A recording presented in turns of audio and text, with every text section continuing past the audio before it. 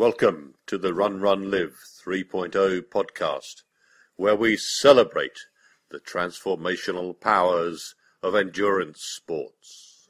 Tis the happy song. Sorry.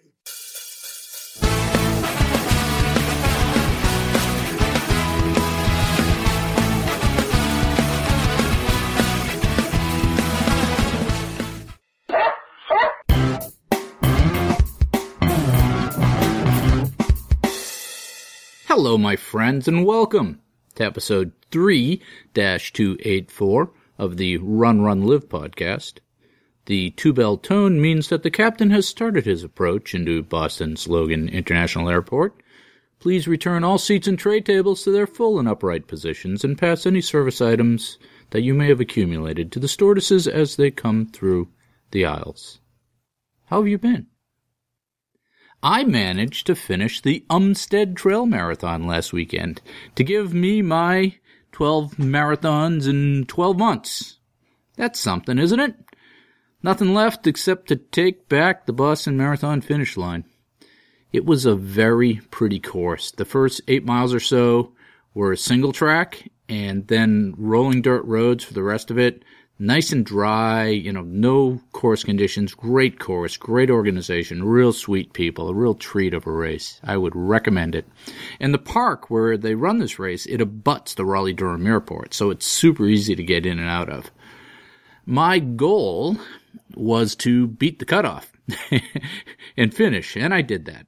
The first 18 miles were great, but the last 8 to 10 were a bit of a slog. I'm just not fit. And let me tell you, my tale of woe.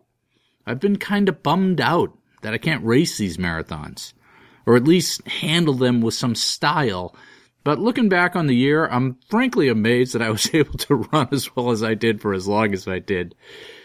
Those last 3 were 3 marathons in just a couple days longer than a calendar month.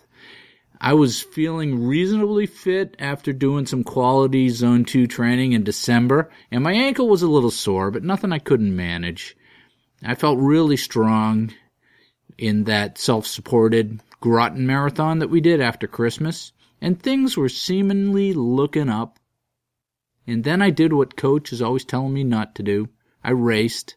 I went with my family up to the New Year's Day Hangover Classic with the ocean plunge, as is our tradition, and I felt reasonably fit, so I laid down a reasonable 7:17 pace for the 10K.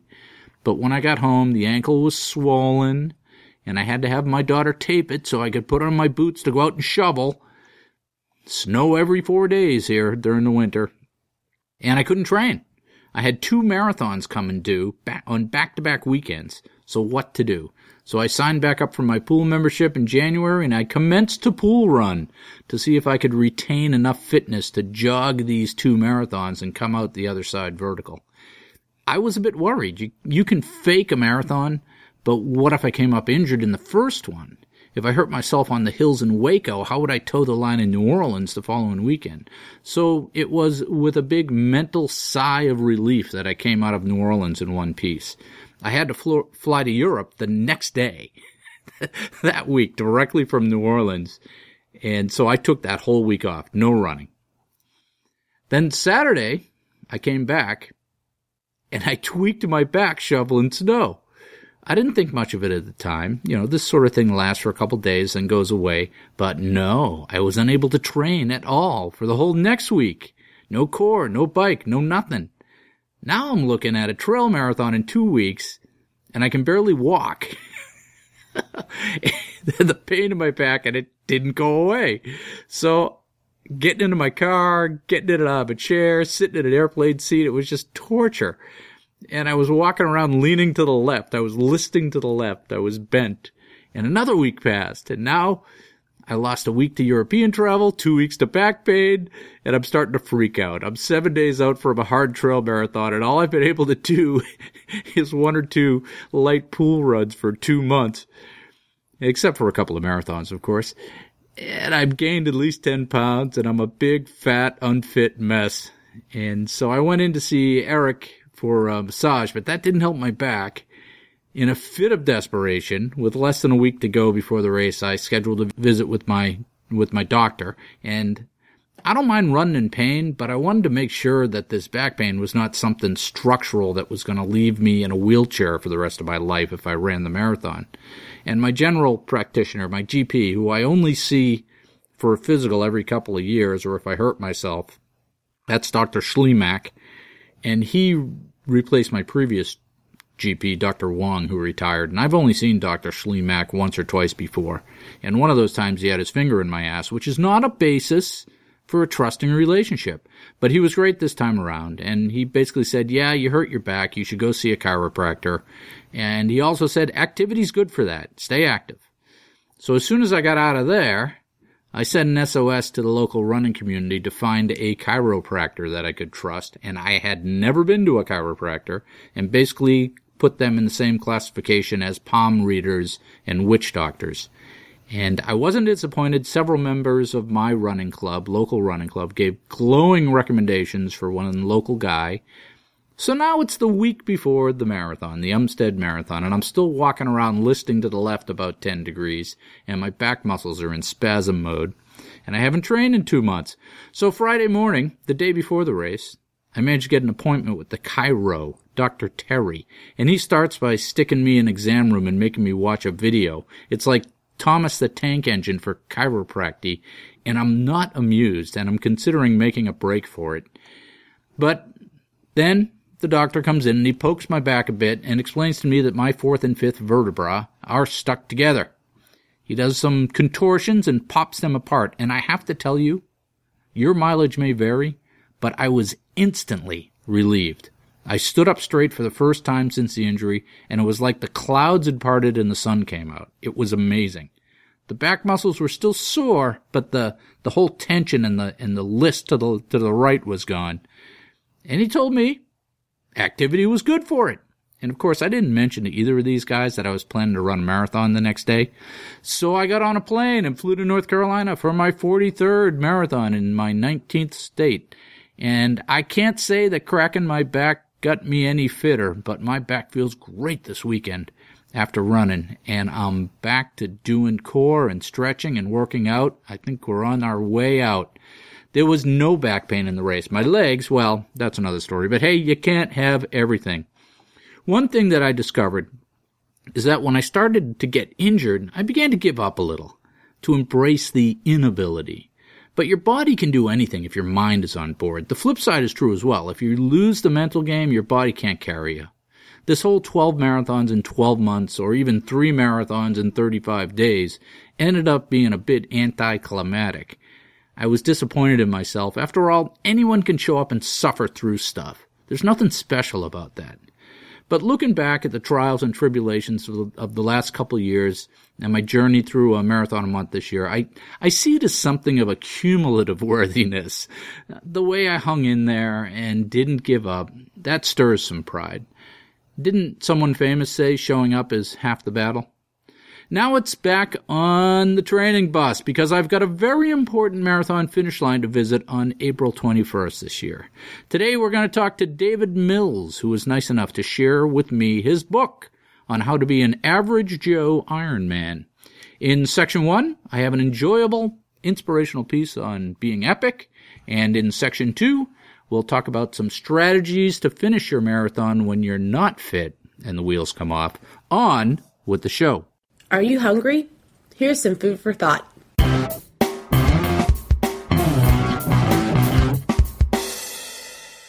Innovation and breaking patterns with epicness. How do you shake things up? Sometimes people get stuck into patterns. They think they're being safe, but they are unhappy. This wouldn't bother me too much, except that they make everyone around them unhappy by complaining about it. Have you ever heard someone say, "It doesn't challenge me, but it's a good job, and it has health insurance," or something like, "I know he's not the one, but he's a stable guy"? Those people are stuck. Maybe they're okay with that, but it's a waste of their potential. We all suffer when someone wastes their potential. How do you get out of a pattern? How do you get out of a rut? The interesting thing that I've found is that you can break a rut through innovation or epicness. The corollary to this is that the change doesn't even have to happen in the area that the rut exists. This is an extension of that keystone habit topic that we discussed a couple weeks ago. You don't have to kick that boring boyfriend out or quit that milquetoast job. You can innovate in other areas, like your health or your fitness, for example. The point is that by innovating in any area of your life, work, family, health, spiritual, you create a gravity well that starts to pull other areas into it. Example, you start eating well and working out and losing weight and getting fit. All of a sudden, all those people who populate the other areas of your life start to get worried. They worry that this is somehow about them. You're losing weight, and it upsets the apple cart at work and in your relationships. It's funny, or maybe sad, but ultimately, it's predictable that people will feel threatened. Even though you aren't directly messing with that part of your life, they will start with passive-aggressive intervention and move on to simple meanness. But it is a catalyst for change. That is how you will know you're making a difference. You have directly caused a shift in gravity in your life, and they are like antibodies, trying to kill off the intruder. They are, in their minds, trying to protect the host from change. What do I mean by innovation? Basically, I mean trying something new. Pick an area of your life and try something new. That's it. Simple. But you will be surprised how much inertia holds you back from that simple act of trying something new. Oh my God, I just don't have the time to join the volleyball team at the local rec center. The challenge with innovation is engineering it into your life. I'm not talking about trying something new one time. I'm talking about designing into your life that you rigorously and relentlessly try new things. Make yourself an innovation machine. The other challenge with innovation is the innovator's dilemma that we have talked about before. In order to try something new, you have to break, discard, or change something old. The scary part is that old thing may not be dysfunctional. It may be a habit or an endeavor that is okay.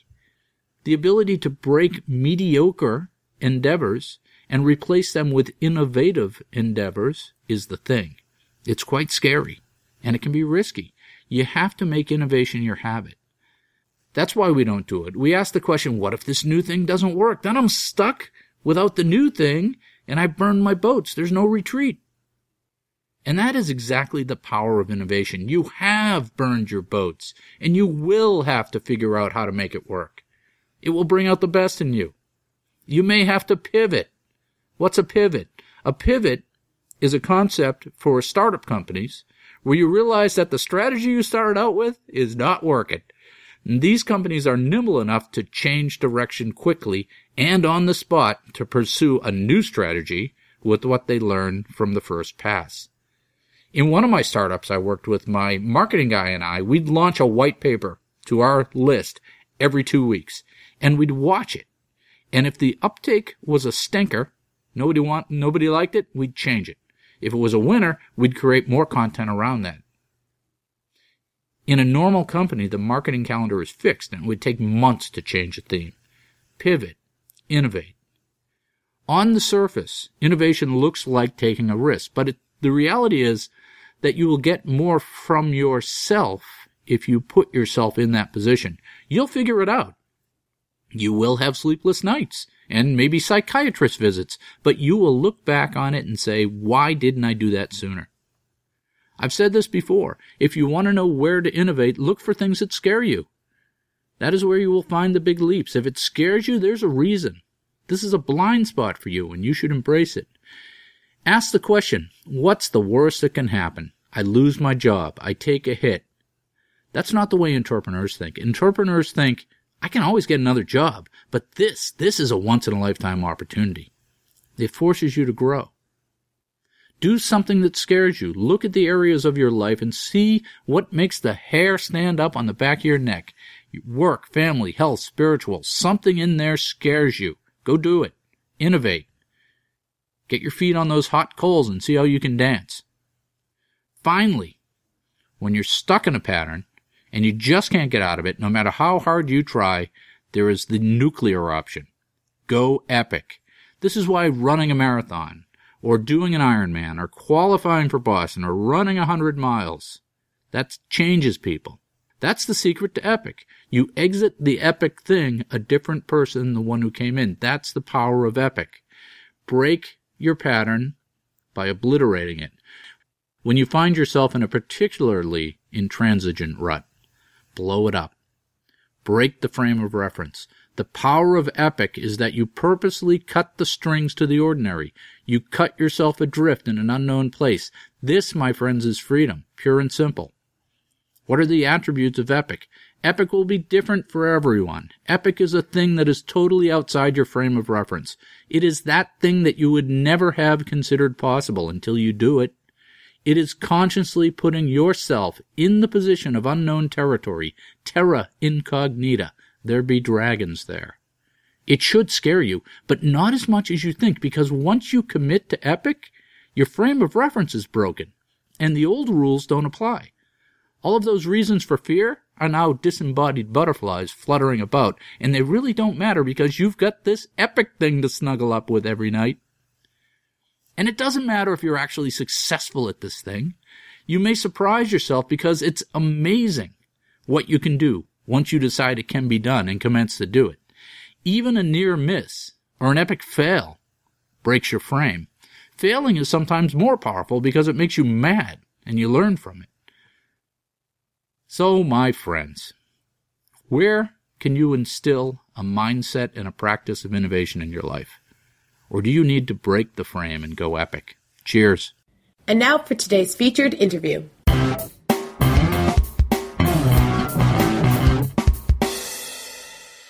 All right, David. Yes. We're back. That was quick. All right. We met online someplace, and you sent me a copy of your book there. Right. I think it was called Going the Distance. Is that what it was called? Yeah, it's called The Distance. The average, it's a book for average Joes trying to balance family life and triathlon, and it's just based on my experience of training for that first Ironman distance triathlon while full-time job and 2 kids at home. Yep, and I read it. I read it recently, so thank you for that. And I think what struck me, and this is something that I talk about a lot, is the transformational nature of any of these big endurance events. Once you sign Absolutely. up, once you sign up and follow through, your life changes forever. And That's right. I like your attitude on that.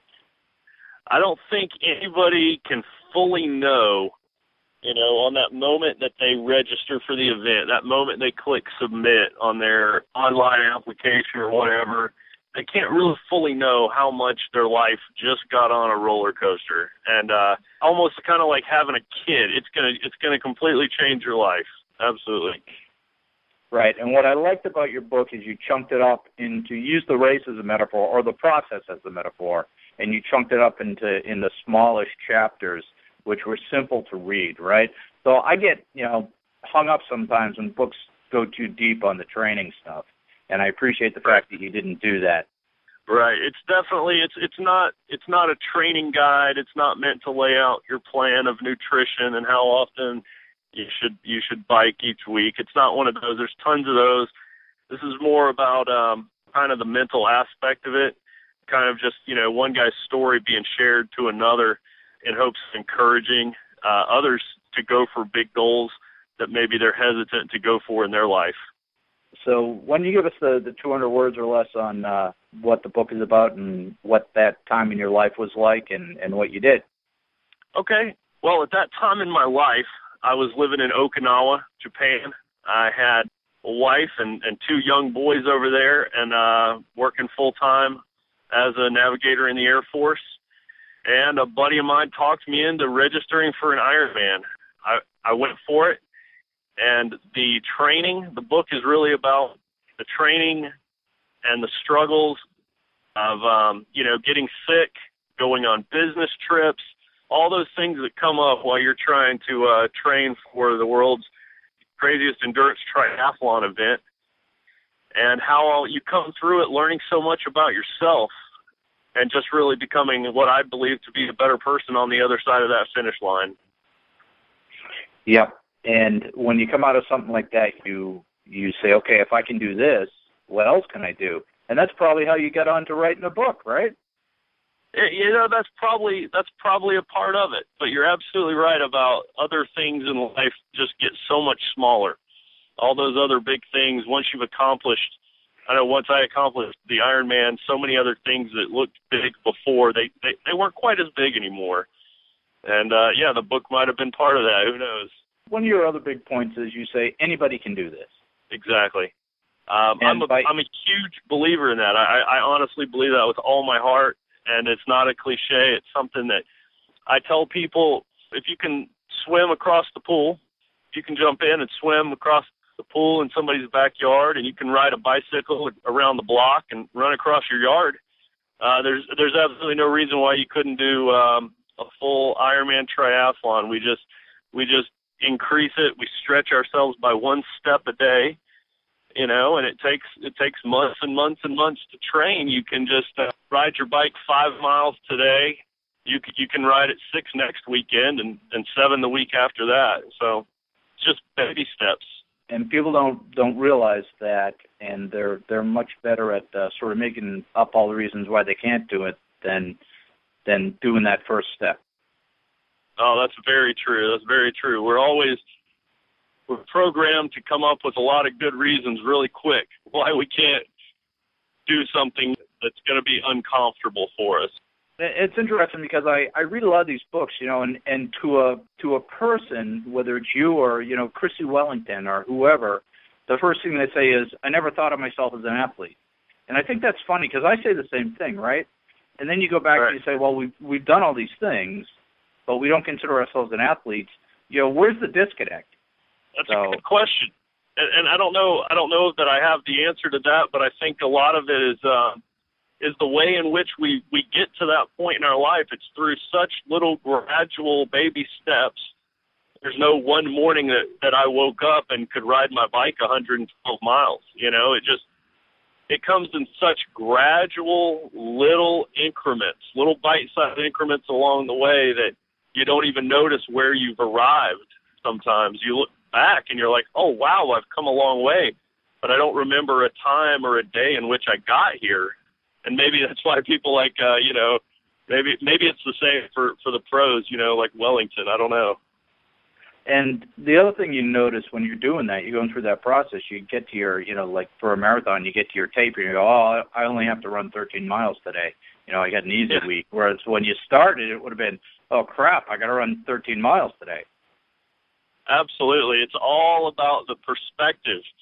You know, if you set out to do a 10-mile run and then halfway through it or, you know, at the beginning of it even, maybe you're realizing that you're sick, you don't feel good or whatever.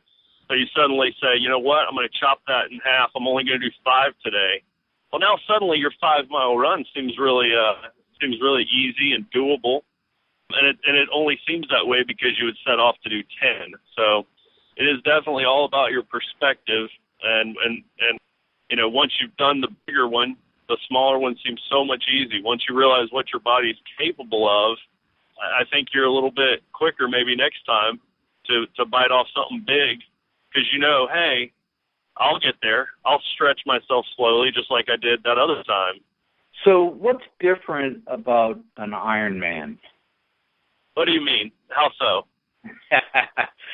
Open-ended question, but really, you know, we talked about how endurance events have this capacity to change people's lives when they hit submit on the website. But you are of the opinion that not just any endurance event, but the Ironman has a particular capacity to change people's lives. So what's different about the Ironman? There's several things, really. A couple of them come to my mind, and I'll share one right away. Something funny that I consider to be the most daunting part of an Ironman to 99 out of 100 people that I'll talk to is the swim. Everyone's intimidated by the swim. When somebody asks you about an Ironman, they say, how far is that swim? That's always the question. and the swim is 2.4 miles. And when people hear that, wow, you can just see the discouragement in their eyes because they think instantly, I can't do that. I can't swim 2.4 miles. We don't even think of swimming in terms of miles, as most Americans we don't. So I've always said that the swim portion of the Ironman is like the bouncer at the door. Once you get past that swim, you're in and you've got it. And you know at that point you can do anything the rest of the day because you've made it through the swim. So I think that's one of the things alone that separates an Ironman triathlon from other big endurance events, like maybe ultra marathons or something, is the nature of the three events, the three disciplines combined into one, especially that swim that just scares people. People will say, I could probably bike 112 maybe, I guess, and I've run a marathon before, so I could do that, but that swim, I don't know about that. I couldn't swim that far. And there's just something about that moment in the Ironman when you come out of the water and you're dripping wet and you get on your bike, you know you've still got an entire day's worth of endurance event ahead of you. You've got to bike 112 and then you've got to run a marathon, but there's a part of you that still, you feel like you've got it. You got it in the bag because you just knocked out the swim. You get on that bike and you just got a goofy grin because you know you can do the rest. Right, and I think that was one of the takeaways I got from your book was how you approached the swim and how you looked at it. You said, you know what, I got 2 hours to do this. That's really right. The only constraint. And if you look at the Ironman swim, it's 80 laps in the pool or 160 lengths in the 25-meter pool. Right. And so that's what you got to do in under 2 hours. And if you do the math on that, it's really, really slow. Right, absolutely. So it's one of those things where if you put it in perspective of what the cutoff is, and like you said, if you can get through that and beat the cutoff, then you get the bike, you get the run. That's right. It's all about that mentality. That's what separates us. I believe you use the term middle packers, middle of the packers, and I say average Joes, and all of us that are just trying to finish the event. We're not the contenders. We're not the pros. But for us that are just trying to finish, and we just want to cross that finish line, it's all about that mentality of, hey, I've got X amount of time. I can go slow and easy. This is not a sprint. I don't need to break my neck here. In fact, a funny story from a girl that I met in Georgia that turns out we had done some of the same triathlons. She was telling me the moment that she decided to go for an Ironman, the moment she decided, I think I'll try it, I'll register, was she heard a friend of hers telling her about her Ironman experience, and she said she had packed a picnic lunch for herself on the bike. And she found a nice shady spot on this 112-mile bike course. She pulls over, sits in the shade, and eats a nice picnic lunch. And when she heard that, she realized, oh, I kind of understand the pace of the race and the mentality of it and how it's an all-day thing. And I think I could do that. I could stretch it out that long. Yeah, and that played over into your training. So one of the things you actually put your training plan for that first Ironman in the book, and I looked at it. One of the things that became really obvious to me is that you weren't running at all. I mean, for a marathon training plan, that was very little running. But you make it up with the biking and the swimming. So your point is you get yourself to the run, and then with enough time to sort of use your engine on the run.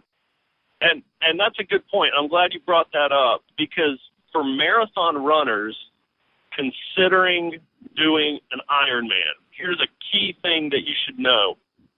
You're not training for a marathon. You're training for a triathlon, and it's cumulative. So all that swimming and all that biking that you're going to do, they're going to help your fitness on your run as well. And I try to stress to people, you're not training for 3 individual races. You're training for one triathlon. So you don't need to run as much as you would run if you were only training for a marathon, because you're going to cut that training and you're going to divide it between swimming and biking as well. So I find it much more enjoyable to train for an Ironman than to train for a marathon, because I like giving myself something different to do. Be like, oh, tonight for my training, I'm going to go swim some laps in the pool, or hey, today I'm going to hop on the bike and ride around town. It's all different, but it all builds on the same event. So you're absolutely right. I did not run all that much training for an Ironman. Yep, and the other thing that you talk about a lot is squeezing it in. What were some of the strategies you used to squeeze it in with the fact that you were working all hours and traveling and, had the young family, living in a foreign country? How did you squeeze it in? And one of the ways you squeeze it in is you just didn't work out as much as a heavy-duty Ironman triathlete would. Right. Yeah, that's a good point. One of the ways you squeeze it in is you just say, hey, I can only do what I can do. There's only so many hours in the day, and I got to eat and sleep and work and be with my family, and I got to train. So if I can't do a certain amount of training, I'm not going to stress over that. I'm going to do what I can do, and that's a big part of it. The other part of it was, one little way I squeezed in, training was during my lunch breaks. I think I did probably the majority, well, definitely the majority, probably more like 90% of my swimming I did over lunch breaks, because you don't return from a swim all sweaty like you do a run. So it was easy. I'd go to the pool and swim 30, 40 laps, stop by Subway on my way back to my desk, and that was that. And I had done my swim workout for the day, and I hadn't taken any time away from anything. Right, because one of the things you realize is a half an hour or a 40-minute swim is a good swim. That's a good distance in the pool. Exactly, yeah. Yeah, so that's a good tip. Yeah, I like working out at lunch, too, because it kills two birds with one stone. It keeps you from going out and eating a big lunch, and it lets you it also lets you work out when your body's awake. Yeah, absolutely. I'm a bit of a morning person. I love to get up early and make coffee and get to work early, but I don't like working out early. my body likes to wake up to a shower and a coffee. So, yeah, my body's wide awake and ready to work out at lunch. So that was a great time. And the other thing I did was I just stayed flexible. I didn't commit to a rigid plan of here's what I'm going to do on what day. If a day turned out to, hey, this is going to be a good day to run outside, well, then maybe I'll cancel my swim and I'll run. Or thunder and lightning, be like, well, you know what? I'm not biking today. Maybe I'll go inside and run on a treadmill today. So I just stayed flexible, went with whatever my work schedule and the weather allowed me to do, and I just did what I could. Yep, and at the end, you just pace the race in such a way that it doesn't kill you. There you go. Hey, so did I read that you spent some time in Iraq recently, or? Yeah, well, when I was working on my book, actually, I was back and forth with my editor, and I believe the graphic designer for the cover. I was doing all that back and forth through email while I was deployed in the Middle East. So I was trying to wrap up the publication of the book while I was deployed. And it kind of made me almost wish that I would have waited a couple more years to write my book, because what I was doing was so cool. I wish I could have written about it. I took my bike and an indoor trainer with me to the Middle East. I set it up in my little room there. And while my book was getting published, I was training for another Ironman, which I trained for exclusively on an indoor trainer. So that was an experience all its own, a very unique attempt at training for an Ironman that didn't make it into the book, but was pretty bizarre nonetheless. The trainer's great sometimes, but those long rides are fairly brain-numbing and seat-numbing. It is. It's an exercise in mental endurance more than anything. Yeah.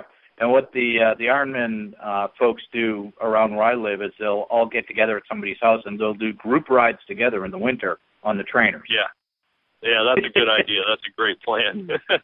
That way, at least you can talk to somebody. Yeah. But it's kind of cool training in foreign countries. I mean, you're in Okinawa, and Okinawa in the summertime is really hot, right? Oh my goodness, yeah, it's 105 degrees and 100% humidity. So yeah, I trained in that, and then trained in the Middle East where I did all my biking indoors. But then I would change clothes after my bike because I would be completely drenched. So I would get off the indoor trainer, I would change into dry running clothes and go running at night outdoors. I was already working a third shift schedule over there, so that made it nice. I would go outside and it would be 2 a.m. and I would run a few miles. So another example of fitting it in, right? Finding a way to fit it in. I've done that myself. I'm living in Virginia right now, and I'm currently training for the Raleigh Half Ironman, which is a really enjoyable distance, the 70.3. So yeah, it's much easier training here in Virginia. Got a nice weather, nice climate, and a half the distance of the race. So this is great where I'm at now. This is easy. Yeah, see, that's another one of the things. Once you go all the way, you back off a little bit, and it's a lot easier, right? Yeah, absolutely. So, I mean, the thing about the Ironman these days, it's so popular, right? It's got this big mid-pack contingent, too. Like, it's everybody's doing it for their bucket list sort of thing. Are they missing the point?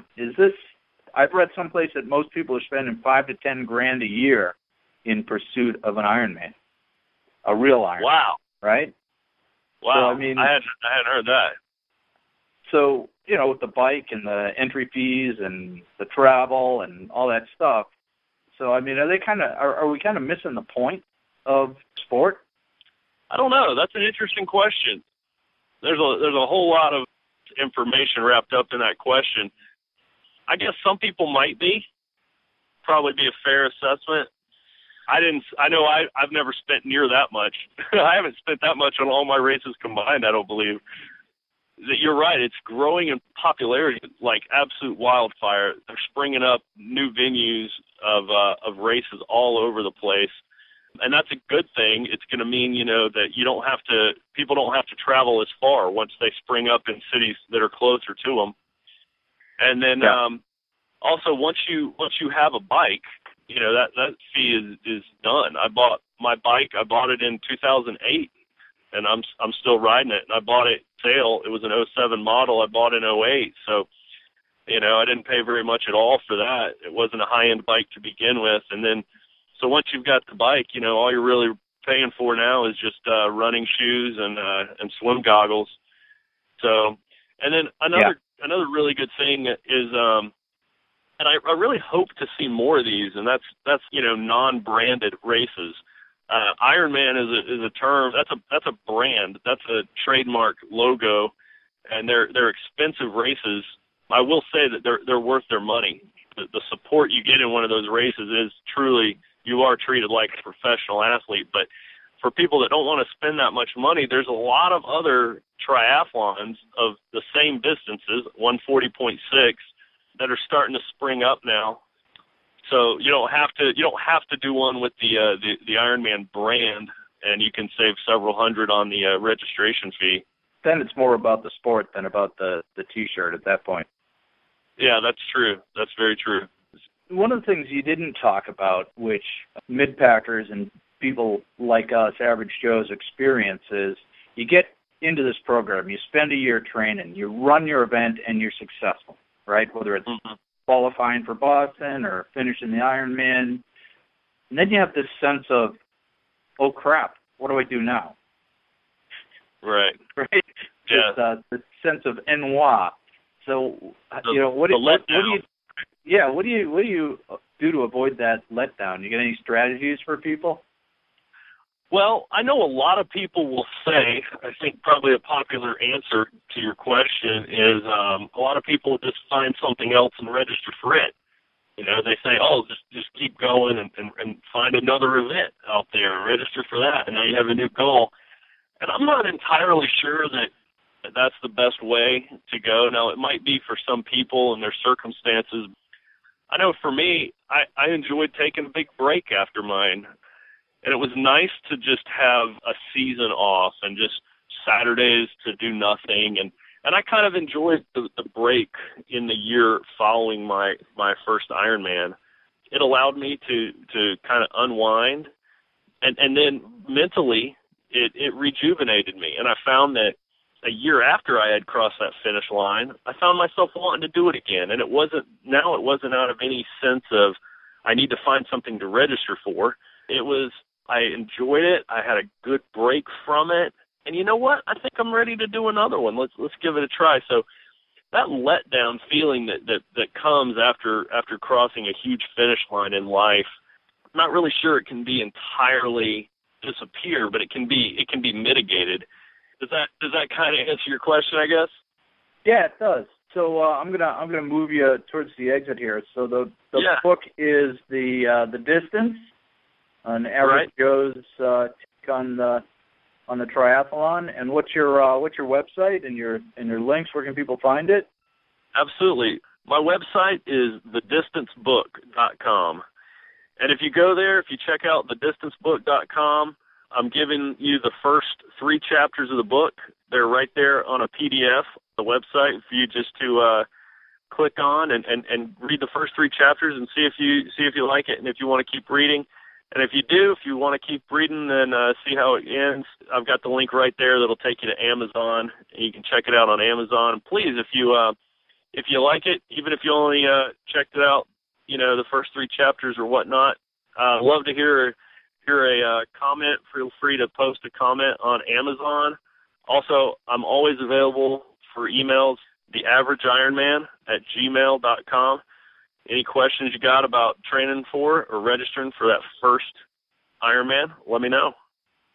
All right. Well, I'll let you go. Because I thought it was a great book. It was a easy read. Didn't get too detailed, but it really made a great case for the average Joe doing an Ironman triathlon. So I think you hit the mark of what you were trying to do. Hey, thanks a lot. I really appreciate it. That's great to hear. And thanks for having me on your show. All right. We'll talk to you soon. All right. Bye-bye. Yep. Bye-bye. Hitch up your tights, because now we're going to talk tips and tricks for endurance sports.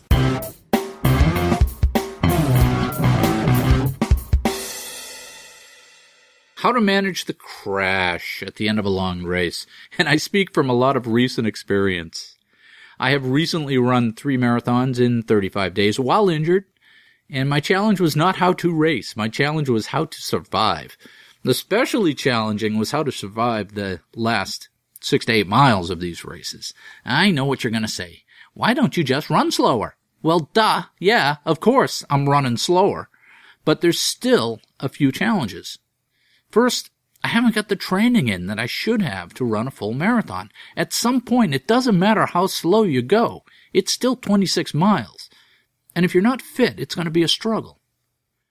But couldn't you run it, you ask, because you're a smarty pants when it comes to this running stuff? And I rejoin, well, duh, of course I'm running it. But as I said before, it's still 26 miles. And I haven't trained well for it. And that also means I haven't trained to walk it either. So yeah, I can run, but I haven't trained for that. Even if you go out slow and throw in walk breaks, you can still crash. That's what I want to talk to you about today. How do you manage that crash? The first thing you learn to do as a veteran distance runner, whether you are racing or just trying to finish, is you monitor your system. You can work through almost anything and finish the race, but you have to pay attention to your body. In the first 10 miles, you have to pay attention to your breathing and your effort level. If you're trying to pace an easy race, you never want your effort level to climb above a zone 2. In general, that's an effort level of a 2 on a scale of 0 to 5. If you've got a heart rate monitor, you can watch it directly and even set up an alarm to warn you when you start to work too hard. If you don't have the heart rate monitor, just watch your breathing. If you're trying to run easy, you should be able to hold a conversation with the runners around you without any problem. Your talking should be like you're sitting in a chair in your living room having the same conversation. If you're having to breathe or gulp air between words or sentences, you're working too hard. You want to be particularly careful on uphills and downhills early in the race. Try not to attack the ups. Even walk the steep hills to keep your heart rate down. Try not to fight the downs. Relax into the downhills and keep good balanced form. If you're just trying to survive a hilly course, how you manage the hills early in the race will determine how badly you suffer on the hills later in the race, as anyone who has tangled with the Boston course will tell you. When you start getting close to the half marathon point, start to closely monitor your vitals. How do your legs feel? How's your heating and cooling? Do you have salt crusted on your face? Are you soaking wet with sweat? How's your stomach feel? Are you nauseous? Are you hungry? I'll assume you went into the race with some sort of nutrition and fluid replacement strategy. As you get into that second half, you have an opportunity to adjust that based on how your body feels. Now's the time to take some extra fuel or some electrolytes, because if you wait till mile 18, it's too late. The decisions and adjustments you make at mile 13 will impact how you feel at mile 20. As you start to get into the higher miles, things will start to hurt. You may get some fairly sharp pains, and if you want to finish, you have to deal with them. The trick is to fix your pains by adjusting on the move without letting them end your race. First, don't panic. Let me say that again. Don't panic. People beat themselves mentally by losing control at this point. They start this insane internal chatter that goes like, "Oh my God, it's only mile 15. I have a foot cramp. What am I going to do? I'll never finish. 20 weeks of training down the drain. My family will hate me. I'm a failure. I'm going to lay down now. I'm such a loser." Anyone who has run more than 10 races knows that shit happens. It isn't the end of the world. It just is. It's mile 15 and you have a foot cramp. That is neither good nor bad. It just is. Don't panic. I've had these things happen more than once where you get a phantom pain and then it just goes away in another quarter mile. By panicking, you are ensuring your own defeat. Many times pain is okay. It's just part of the process. When pain comes, instead of panicking, you back off a bit and analyze it. Analyze the source. What's it feel like? Does it get better when you slow down? Does it go away when you walk? Make sure your mechanics are still good. Make a conscious effort to relax. Breathe. Smile. Fix your form. Don't fight the pain or the fatigue. Work with it. Don't change your stride or your mechanics in response to the pain. That will only make it worse. Fix your form. Straighten up. Run tall. Shoulders back. Hands high and loose. Hips forward. Rapid foot turnover with a light foot strike. Run lightly. Many times, by focusing on your form instead of panicking, the pain will go away. A good mantra in this part of the race is run lightly. Repeat that to yourself. Run lightly. Visualize yourself running lightly. Even if you are an experienced marathon runner and a Jedi master at mental control, if you're not fit enough, those last 6 to 8 miles are going to hurt. You're going to struggle. When you get in this state, which can come with a sense of hopelessness, and is typically, it's worse at mile 22 and 23, you have to manage that crash. The number one thing you need to manage is your mind. You need to state emphatically that you are going to finish, like it has already been decided, and you really don't have a choice. You will finish. It's not an option. You now have to figure out how to finish. And once you have decided to finish, you can stop thinking about finishing and return your focus to where it is needed, the here and now. Shorten your horizon. Focus on the next landmark, the next water stop, some other intermediate goal that will move you closer to the finish. When you get there, set another intermediate goal and work towards that. Before you know it, you will feel the pull of the finish line and hear the crowds. When you're struggling to finish a race, you will want to walk, and you may even want to stop altogether. Your tired brain may think it's a great idea to sit down and stretch. Don't do it. Keep moving. It's mentally and physically hard to keep going once you stop your forward progress. Don't stop moving forward. You can walk, but don't stop at the side of the trail to stretch. If you're forced to walk and your walk breaks are getting longer and slower, then come up with a way to control them. Here's an example from my last marathon where my leg muscles were spasming from the fatigue in the high miles and preventing me from running more than a little bit without stopping. Now, I could have just pushed through the spasms, Now, I could have just pushed through the spasms and kept running, but this may have left me lying by the side of the trail, writhing in agony with the legs that wouldn't function. That's not where I wanted to be. I wanted to finish. I had to find a balance that would get me to the finish line without just walking those last 6 miles. And so I picked a number of steps I could run before the spasms became too much, and it seemed to be about 50 steps. I'd started running 50 steps, then walking 50 steps, and this gave my mind a rational process to focus on. Sure, I was miles away from the finish line, and my legs had basically stopped working, but I was in control of the situation. And probably most importantly, at the end of the 50 steps of walking, a mental timer went off that said, "Okay, buddy boy, time to run again," and that kept me from giving up.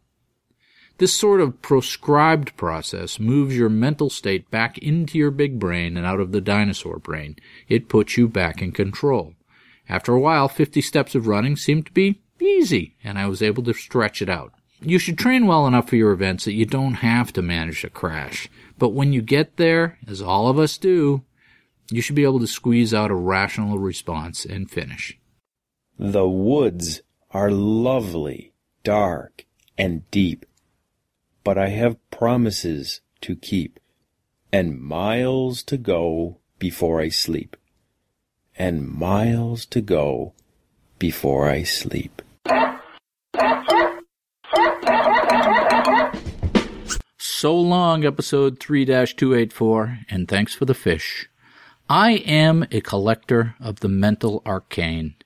I have a curious mind that likes shiny objects. My brain is a jumbled place of old, odd things like a deranged estate sale or the attic of a well-used Victorian house. I amazed one of my colleagues this week by telling her the story of the Bronze Age Caucasian mummies that they discovered in western China. See, the Chinese didn't want to believe that there were red-haired mummies buried in their desert on the wrong side of the mountains, and tried to explain it as a trick of the weathering and aging process. But these days, you can't escape DNA, and they were proven to be Celtic, a tribe closely related to the Scots. She didn't believe me, but these days, as I have said, I have Google to back me up. The man they discovered was 6'6" tall, about 50 years old, with a ginger beard. The women were redheads as well. They were living in western China 3,000 to 4,000 years ago, presumably along some trade route. The Celts had a thriving Bronze Age warrior civilization that spanned Europe. They didn't write much down, and their culture was trampled by an ascendant Rome, so we don't know as much about them as we should. And here's another Google moment for you. Search for a picture of the Roman statue called the Dying Gaul.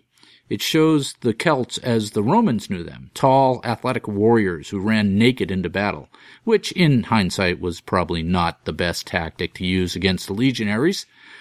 Like most Americans, I'm a racial mutt, but I like to think I've got Celtic blood. I've got genes from these great mystic warriors. And bringing this circuitous discussion all the way back to endurance sports, the Celts had a concept of thin places. Thin places were physical locations or mental states where the physical world was close to the metaphysical world. Thin places were where the residents of one plane of existence could communicate with those from others, where you could converse with your dead ancestors, where you could see things beyond the physical. Think of it along the lines of, "I saw God," or "My life flashed before my eyes." I think late in a long race is a thin place, where we move beyond the physical and rub up against the unknown. I think this is why we put ourselves in these states of exhaustion and deprivation, like a fasting monk. We put the physical out of the way so that we can commune with something beyond this place. We are rubbing thin the skin between life and infinity. I listened to a podcast this week where the author wrote a piece on how running, by any standard definition, is a religion. I think I'd go further than that. I'd say endurance sport is a spiritual endeavor. When you get to a certain point, it ceases to be a physical act and becomes a metaphysical act. Don't be afraid to take it to the edge, my friends, because when you get there, you'll find me with my feet dangled over the edge, grinning like a madman into the abyss. Cheers.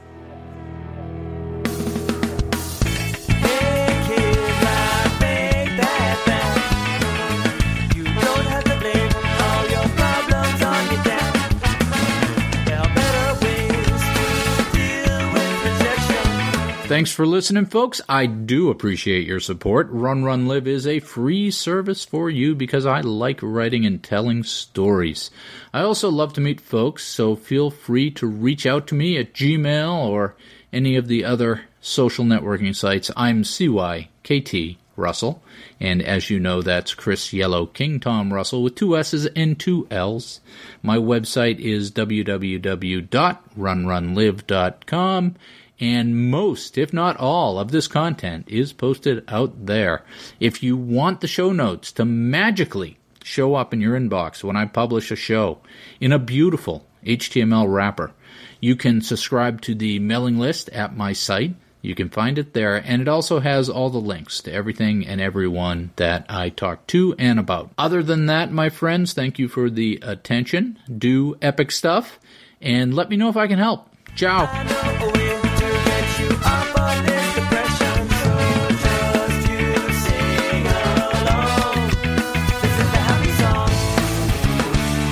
Hooray for everything!